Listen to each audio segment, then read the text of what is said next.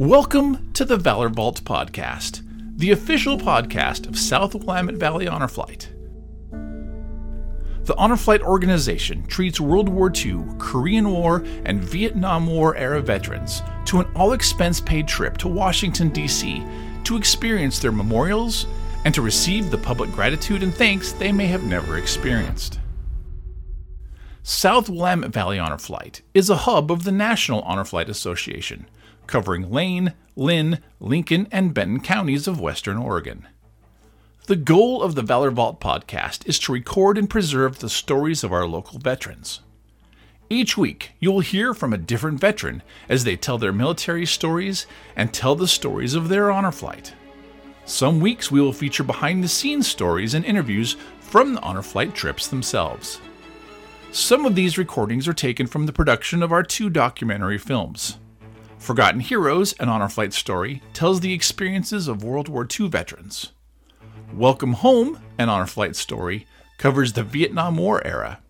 Both films can be seen at www.swvhonorflight.org. The interviews featured on this podcast are unedited, as we don't want to take anything away from the veterans' stories as they choose to present them. This week, the Valor Vault podcast features World War II veteran Vern Thompson. Vern retired from the U.S. Army as a lieutenant colonel in 1984. He served in the U.S. Navy in World War II. He passed away on July 21st, 2020, at the age of 95. In 2014, Vern learned I was creating a film about World War II veterans and randomly showed up at my office one day, eager and ready for his interview. The audio quality is a little makeshift as I was not expecting to do an interview that day, but I still made it work to capture his enthusiastic spirit and memories.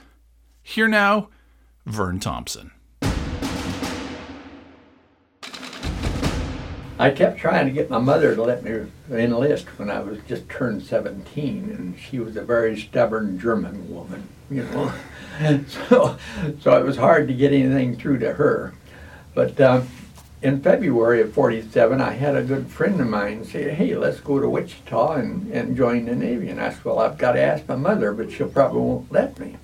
What year was that? In 1943. I keep thinking about when I was released. With all the blessings, you know. Okay. 1943. And I would be turned 18 when I was in May of 43. So my mother, she decided that I might as well be able to go because I'd heard that if you wait till you're drafted, then you may not get the service you want because whatever service are taken that day, that's the one that you'll be in. Of course, I never did like it very well to think somebody was pointing a rifle at me that I didn't see. So I didn't want the Army. But anyway, we got up there, and they discovered I was a little bit hard of hearing. So they refused me, but they took my good friend. And of course, being kids, he didn't know where I lived, and I didn't know where he lived. We were just friends in town, you know. And anyway, so we lost each other. I have no idea whatever happened to him, except that when I got home, they suggested I register my discharge with the county. And I was trying to find him on the internet when I started trying to learn the internet. And I found that he had registered his discharge. So I knew that he came back alive. That's all I ever knew. But anyway, when I turned 18, I had to take whatever service they give me, and luckily that day, they was taking all services. So I got to ask for the Navy that I wanted. And so then they sent me off to Farragut, Idaho for my training. And after Farragut, Idaho, they put me on a troop train headed for California, which we ended up in Richmond, California, because that's where the ship was that I was going to get on. And coming through Oregon, I loved Oregon. You know, being from Kansas, that's a horrible state. And I said, I didn't think about ever getting killed, so I said, this is where I'm going to live after I get out of the service. So we got to California, not knowing what kind of a ship or anything I was going to get on to, and I got on a Liberty ship. That's one that Kaiser made in 30 days. And he made many, many of them. I saw lots of them. While we was docked in Richmond, the stevedore started loading us. They put 26 ton of dynamite in number 2 hole, and as I understand it, all the stuff that made it go boom was in number 1 hole, and the number 3 and number 4 holes, was food supplies. And in October of that year, while we took off at the Ellis Islands, British held, south of the equator, 17-day trip at 11 knots an hour. We was never given a escort of any kind. We went there all by ourselves, and as I say, I turned out to be a shellback 5 times in one day.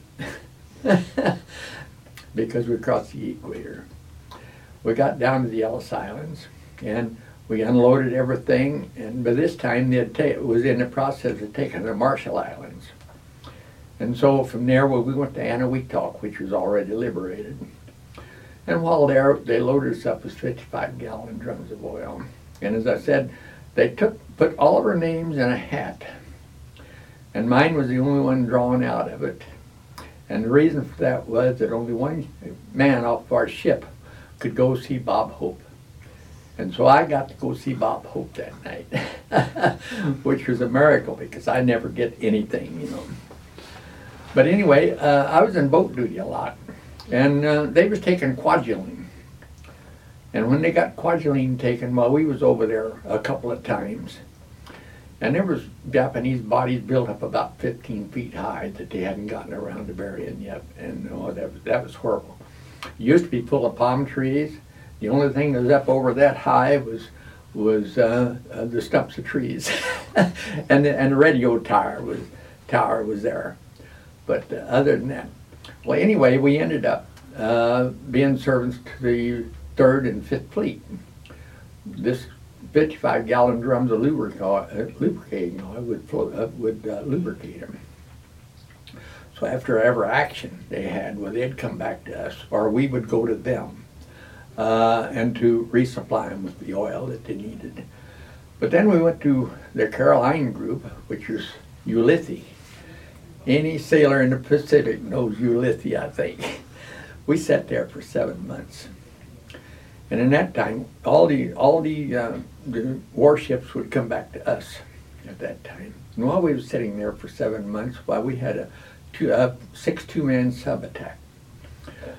And we had, just right at Reveille, one of the subs fired a torpedo at a tanker, which was just about 1,000 yards from us. They put us in tanker row with them. If it had been me, I'd have wondered, what's that Liberty ship doing in tanker row, Anyway, I'm happy they didn't, because we had all the lubricating oil in the Pacific at that time, and it would have slowed us down just a little bit until we got more lubricating oil. But anyway, I was in the boats, and I had to go help try to find people that was on that, and it was high-test gasoline. And it was a horrible flame. And I don't know of any of them surviving off of that. I think every one of them is dead, because you're always taught to go under, swim underwater until you can't breathe anymore, and then come up and splash like that, and then go back down again to get out of it. But I'm sure it was so hot, and probably the flames has taken all the oxygen and everything out with it, But so after that, one day, just at dusk, everybody was getting ready to go to the movies. We had 2 suicide planes come in. And one of them hit the Randolph, which is a small CV aircraft carrier.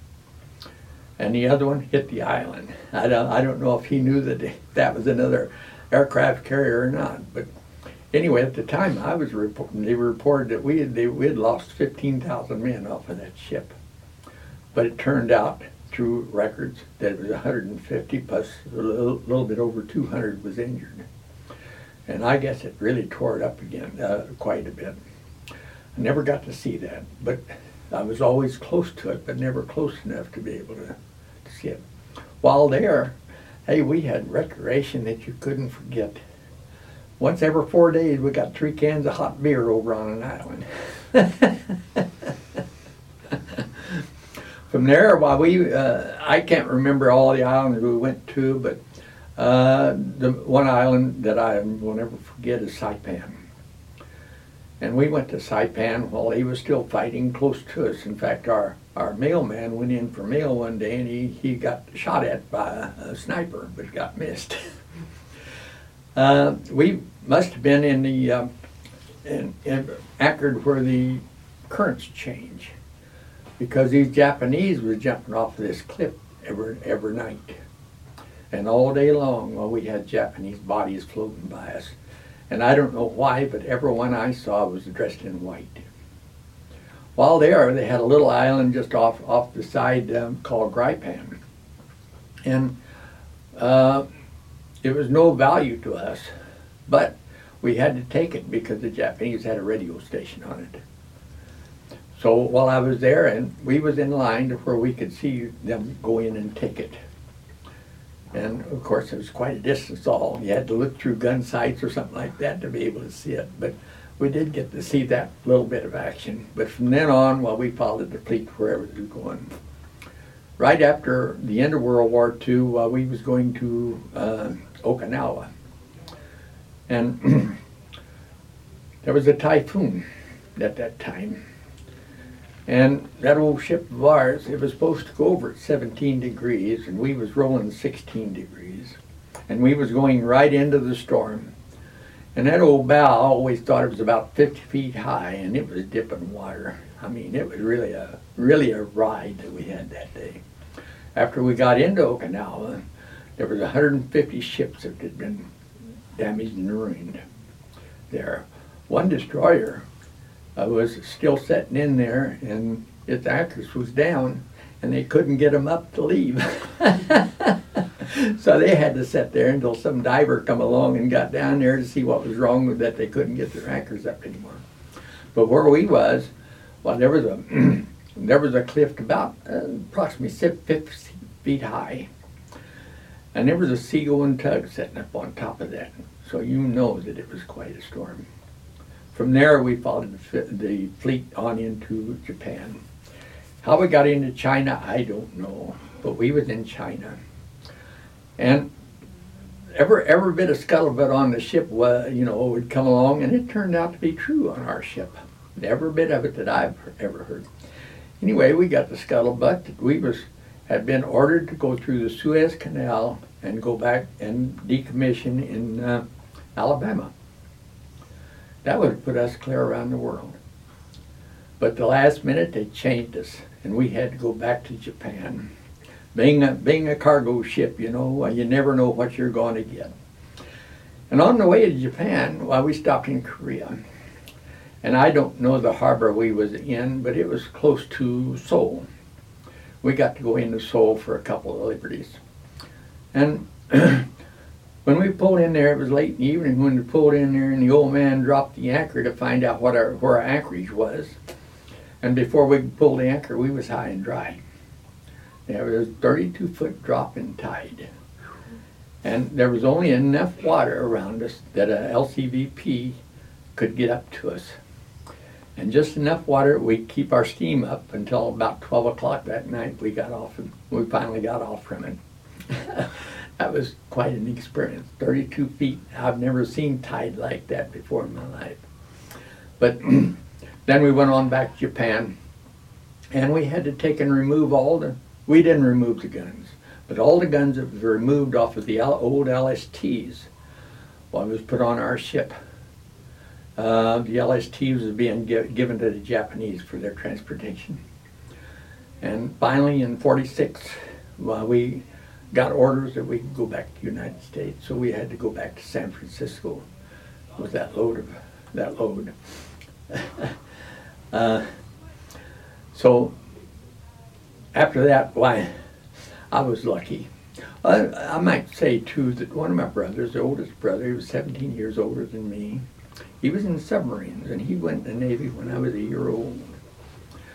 And his ship, he had a brand new submarine that made in 1940, the Triton. And they was at sea when it all happened. And while at sea, he got appendicitis. And he had to go to the closest hospital they could find to get him off. And it was Wake Island. And he was, of course, they started taking that the 16th of December. And so he was a prisoner of war all the time. But he says, told me that, he says, he was out of the hospital waiting for a ship. The ship was supposed to be back the day they invaded it. And he said that they put him on an old 5-inch 51 with some Marines. And he says every time they'd come over with bombs, they'd run to a slit trench, and get in it. And then when it was over, they'd go back to their ship again. And he says one time they would come back to their gun, and it was kind of laying over on its side, and no sights on it anymore. So one of the Marines bore-sighted it, and sighted a destroyer that loaded it up and blew the destroyer in half. Oh. And he said that was really exciting. But then, of course, he spent all of his time in China. He was sent to China first and then to Japan. I don't know what else I can say other than I was sure happy to get out of the Navy when I did get out, because I don't think the Navy was my deal. I was overseas 32 months. And I was in the Navy 3 years, 6 months, and 9 days. And that was plenty for me. Now, is there anything else? Any questions or anything? Just got a cough here for a second. Do you want to have him talk about honor flight? Oh, at this point. Yeah. So tell us about honor flight. Oh, tell us about your honors. Tell us about your honor flight. Yes, and what an honor it was. But I had a good friend in the church that I was in that went the year before, and I didn't know anything about the honor flight till then. And he told me about it. And I said, well, how do you get in touch? How do you find out about it? And so they gave me Mike's phone number. Didn't know the man. I phoned him, and in a few days I had an application. And I filled out the application, and I bet you it wasn't 10 days later, and he called me and he said, you're on the honor flight of this year. Which, boy, that was just great for me. But funny thing about the same people that I was just talking about, there was a movie going on in town that I didn't even know anything about. And they come to me and they says, we had to get tickets through the internet for this movie. And we ordered what we needed, but they never came, and they says, finally, they must have forgotten about them, so we ordered them again, and 4 tickets came. So they wanted to know if I would want to buy 2 of them. So I bought 2 of them. And when I was going into the movie, everybody with shirts on like his, they'd say, What was the name of the movie? Oh, it was the Flight of the Honor Flight. I don't know exactly what it was, the name of it. But anyway, every man that had a shirt on like him, I'd say, are you Mike? No, you'll see him. He'll be here, So finally, after the moving all over, this gentleman here, he got down in front and says, now, is there any questions? And I raised my hand up because I want to know who Mike was. And I said, well, now, who are you? Oh, he says, I forgot to say who I was. He said, I'm Mike. And so as soon as it was all over, I went down to him and I said, if there's anything I can do for you, you should sure call me, because I think it's wonderful that a man like him would take his retirement and do it for us. I just couldn't believe it, because after I got home, in San Francisco, people would just look at me. I had 5 ribbons, and other than long hair, they probably thought I was a boot. They just looked at all boots like they was nothing. We never had anybody greet us in any way, shape, or form. In fact, before we come back over, we was told that there was bands on the docks and everything else. But we was lucky to have men enough to handle the hawsers when we tied up. Very lucky to have them. And that was very, very disappointing. So, now what else? Tell us about seeing your... Yeah, you went over to the honor flight, and what kind of experiences did you have when you were on your trip? Oh, well, the biggest experience was, that was the second time I was ever on a commercial airplane. But I just couldn't believe that everything was completely free for me. And we got on that plane and we headed over there, and as soon as we got to our destination, well, we had all kinds of people to greet us. The fire trucks, they sprayed water all over us and everything else, you know. But the main thing, of course, was seeing the different memorials. And you know, if it hadn't been for Tom Hanks, I don't believe we would ever have had a World War II memorial there. But he kept talking on television about it. It was a shame that this was going this way. So we finally got one that opened up in '04. Other than that, why? And we was the only war. All the rest of them was police actions, you know. And you know, in all those police actions, we never won one. We walked away, lost, and cut her tail between her butt and run off from it. And I never could understand that, because we were supposed to be a good country, you know, that takes care of, get rid of communism and all that kind of stuff. But it just never happened. But anyway, one of our first ones was World War II Memorial. And I went through all of it. My niece was my guardian. And my niece, that was, the oldest brother was his daughter. And of course he died when he was 52. So she went with me. And we had a real good time and everything. But while I was waiting on the bus hadn't come yet. And I was sitting on this seat all by myself. My niece had walked off someplace else, you know. And there was a couple of young girls. They was high school age, I'm sure. Very pretty girls. And they were standing talking to each other about 8-10 feet from me. And something told me to get up and go talk to them. So I got up and I went over and talked to them a minute. And I don't know what I said. It must have been something about how pretty it was, because as old as I am, I still know beauty when I see it, you know. Anyway, I turned around and I walked back over to sit down, and I turned around and just started to sit, and there they was in front of me. So I stood back up, and they started asking me questions, you know. And I was starting to answer them and everything, and out of the corner of my eye, I would see more youngsters coming around me. They was visitors themselves, because I seen they had a name tags and stuff on them. And then Mike had to come along and spoil my fun, because I was loving every bit of it. I've never had young children around me like that before, and it was wonderful. Anyway, when Mike come along and says, "Hey, Vern, the bus is here," you know, as I remembered. Anyway,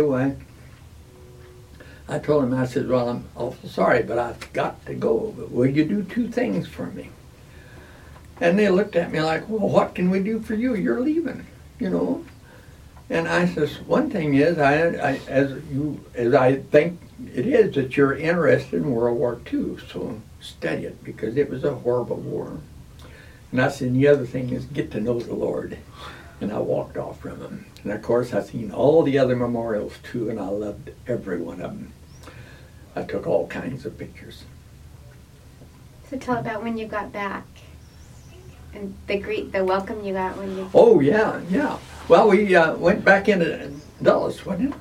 Out of Dulles into Portland. No. We flew from Dulles, coming home, we flew back to Portland. Yeah, but we're going in. Going in. We was even greeted going in. Yes, we were. And then afterwards, while we was greeting again, we had to go to Baltimore. Yep. To get on an airplane to come back. And there was a big greeting in Baltimore also for us. But then we flew back, and of course, every place that we had to land, we had the fire department out there and spraying water all over us and everything, welcoming us, you know. And then when we had to get into different terminals, there was, just hundreds of people that were greeting us and everything like that. I mean, it was just really amazing. In fact, I thought it was so amazing, this last tour, that that Mike was on, I had to go up and be part of the greeting. And it was just completely wonderful to see all them police officers and firemen in full dress, you know, to greet us and to take care of us. It was just completely wonderful. So how did it feel to be recognized finally? Well, I was back to my old self after I got home. But I've had a real good life. I've had a wonderful life because the Lord took care of me. He made sure that I was not on the front lines or anything. And he took care of me. And after I got back, he got me introduced to my future wife. And I only had her 60 years, which I would rather love to have her right to this day. But she got Alzheimer's, and so I had to lose her. And now I'm in one of the most wonderful churches that I've ever known. And after I retired, right before we retired, my wife was talking to a man, and he wanted to know what I was going to do after I retired, you know. Because I was working in Washington, Oregon, California, and Nevada. I was an electrician. We was putting computers in mills. And she said, well, my husband thought that he would like to get some church that he could do a stained glass window for. I took stained glass so that I could have something to do after I retired. And he said, are you going to be here for a few minutes? She says, sure. She was out taking care of a little puppy we had. And so he went to the motorhome, and he come back with a flyer for Mobile Missionary Assistance Program. And what they do is they go from one place to another to work on churches, Christian campgrounds, anything that's Christian like that. So we decided, well, when I retire, we're going to check into that and find out. But this man was in a bus with his family, and they went around and sang at different churches and stuff. But after I retired, we decided we would go into this program, so we went into it, and we worked 9 years at it. The first year we done 10 months, but from then on we kind of slowed it down a little bit because, you know, it costs a lot of money to take a motorhome all over the place. And so it was a minimum, it was 4 months in a year that you had to be with them, stay with them. So we went November and December, January and February.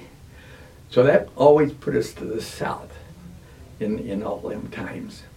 And we really enjoyed it and loved everybody. Met so many wonderful people.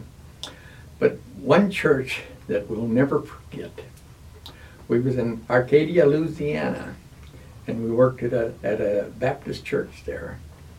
And this church, they had to tear down the old church to use the same lot, you know, for a new church. So while he was there, I don't know if they leased one or it was borrowed or something else. It's a small church. And we was required to go to these people's church the first week. But after that, we could go to any church that we wanted to. But when we got to this one here, well, we decided we was going to stay with it because they was a wonderful bunch of people. And it was always full. I mean, there was people standing in this small church, but they always made sure we had a seat.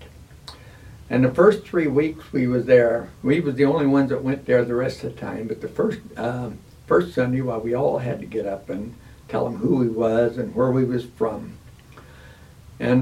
But then the next week, we was there by ourselves, and we had to get up and tell where we was from and all that. And the third week, I got up and I said, now I'm not going to do this anymore. I says, but now you people all know me, and on top of that, I feel I'm a temporary member of your church. And they was a wonderful bunch of people. We got ready to put the roof on, and they announced that they needed somebody Monday morning over there to take all the roofing material and get it up on the roof first to put it on. And I couldn't believe it. But there must have been 25 or 30 young men there. And man, they had that building material up there in just no time at all. And you know, believe it or not, we never saw them again until after it was done. And I never saw them. But I didn't get to finish it. But then, right after that, my family lived in Kansas, I said. And my next to the oldest brother, everybody kind of gathered at his house. And so each year, we would try to go to Kansas to see all the family. And anyway, that one year, my brother says, well, why don't you guys go to Florida with us? They were going to go to Florida for the winter. And we said, hey, no reason why we shouldn't, you know. So they said, well, we have to stay here now until after Thanksgiving, but you guys can go anytime you want to. So I said to my wife, I said, well, let's stop down in Arcadia and see that church we helped work on. So we went down there, and as I say, I was an electrician at this church. Anyway, and the big beams and stuff, I had to run conduit through them. So I had to have a big, what they call a pole drill. And I asked them if they had one. No.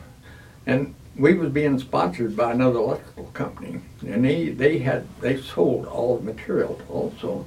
And that's what I asked them to borrow one of them. And he come back with a brand new one. And you know, those babies are not, you know, $3. They was $35, $40 back in those days, you know. Anyway, I says, well, couldn't you borrow one? Oh, he says, I didn't bother about it. I just bought one. And so when I was through with it, I handed it back to him, and he said, no, that's yours. No, that's yours. And I said, no, it's not mine. Somebody else might need it next time, you know, because I didn't have all the electrical done. And, well, he said, it's yours. If we need another one, we'll buy it. So the next coordinator of ours came in before we left. And I handed the bit to him, and I said, do me a favor, and after I'm gone, will you give their coordinator this bit back?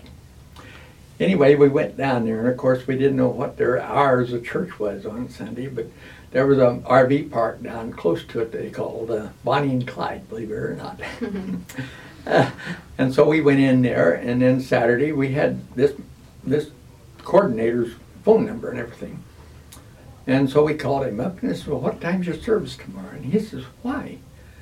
And I said, well, we're one of the mappers, and we want to come and see your church all finished. Oh, he says, which one are you? And I said, well, I was the electrician. Oh, I've still got that bit for you. So the very next day, well, that was the first thing he gave me. But the funny part about this church, you know, I don't believe there was any difference in color in any of them, because we had to get up and he introduced us. And before he got all through, I says, hey, I think his name was Jim. I said, hey, Jim. I says, now, none of these people would have known who he was if we hadn't stood up, huh? There's only white people there. Right. Of course, we got a big laugh out of it, but we're going to have to... yeah. You'll need to wrap it up. I've got another meeting to film here at 1:30. Well, okay. That's just about everything about my life. All right. We really appreciate it. Yeah, thank you. Listened to your story for a long time. Well, so. Thank you for even thinking about having me.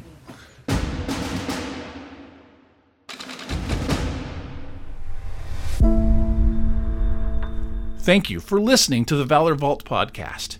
Remember to subscribe for more veteran stories and tales of the Honor Flight. Our episodes are available at www.swvhonorflight.org and at valorvault.podbean.com.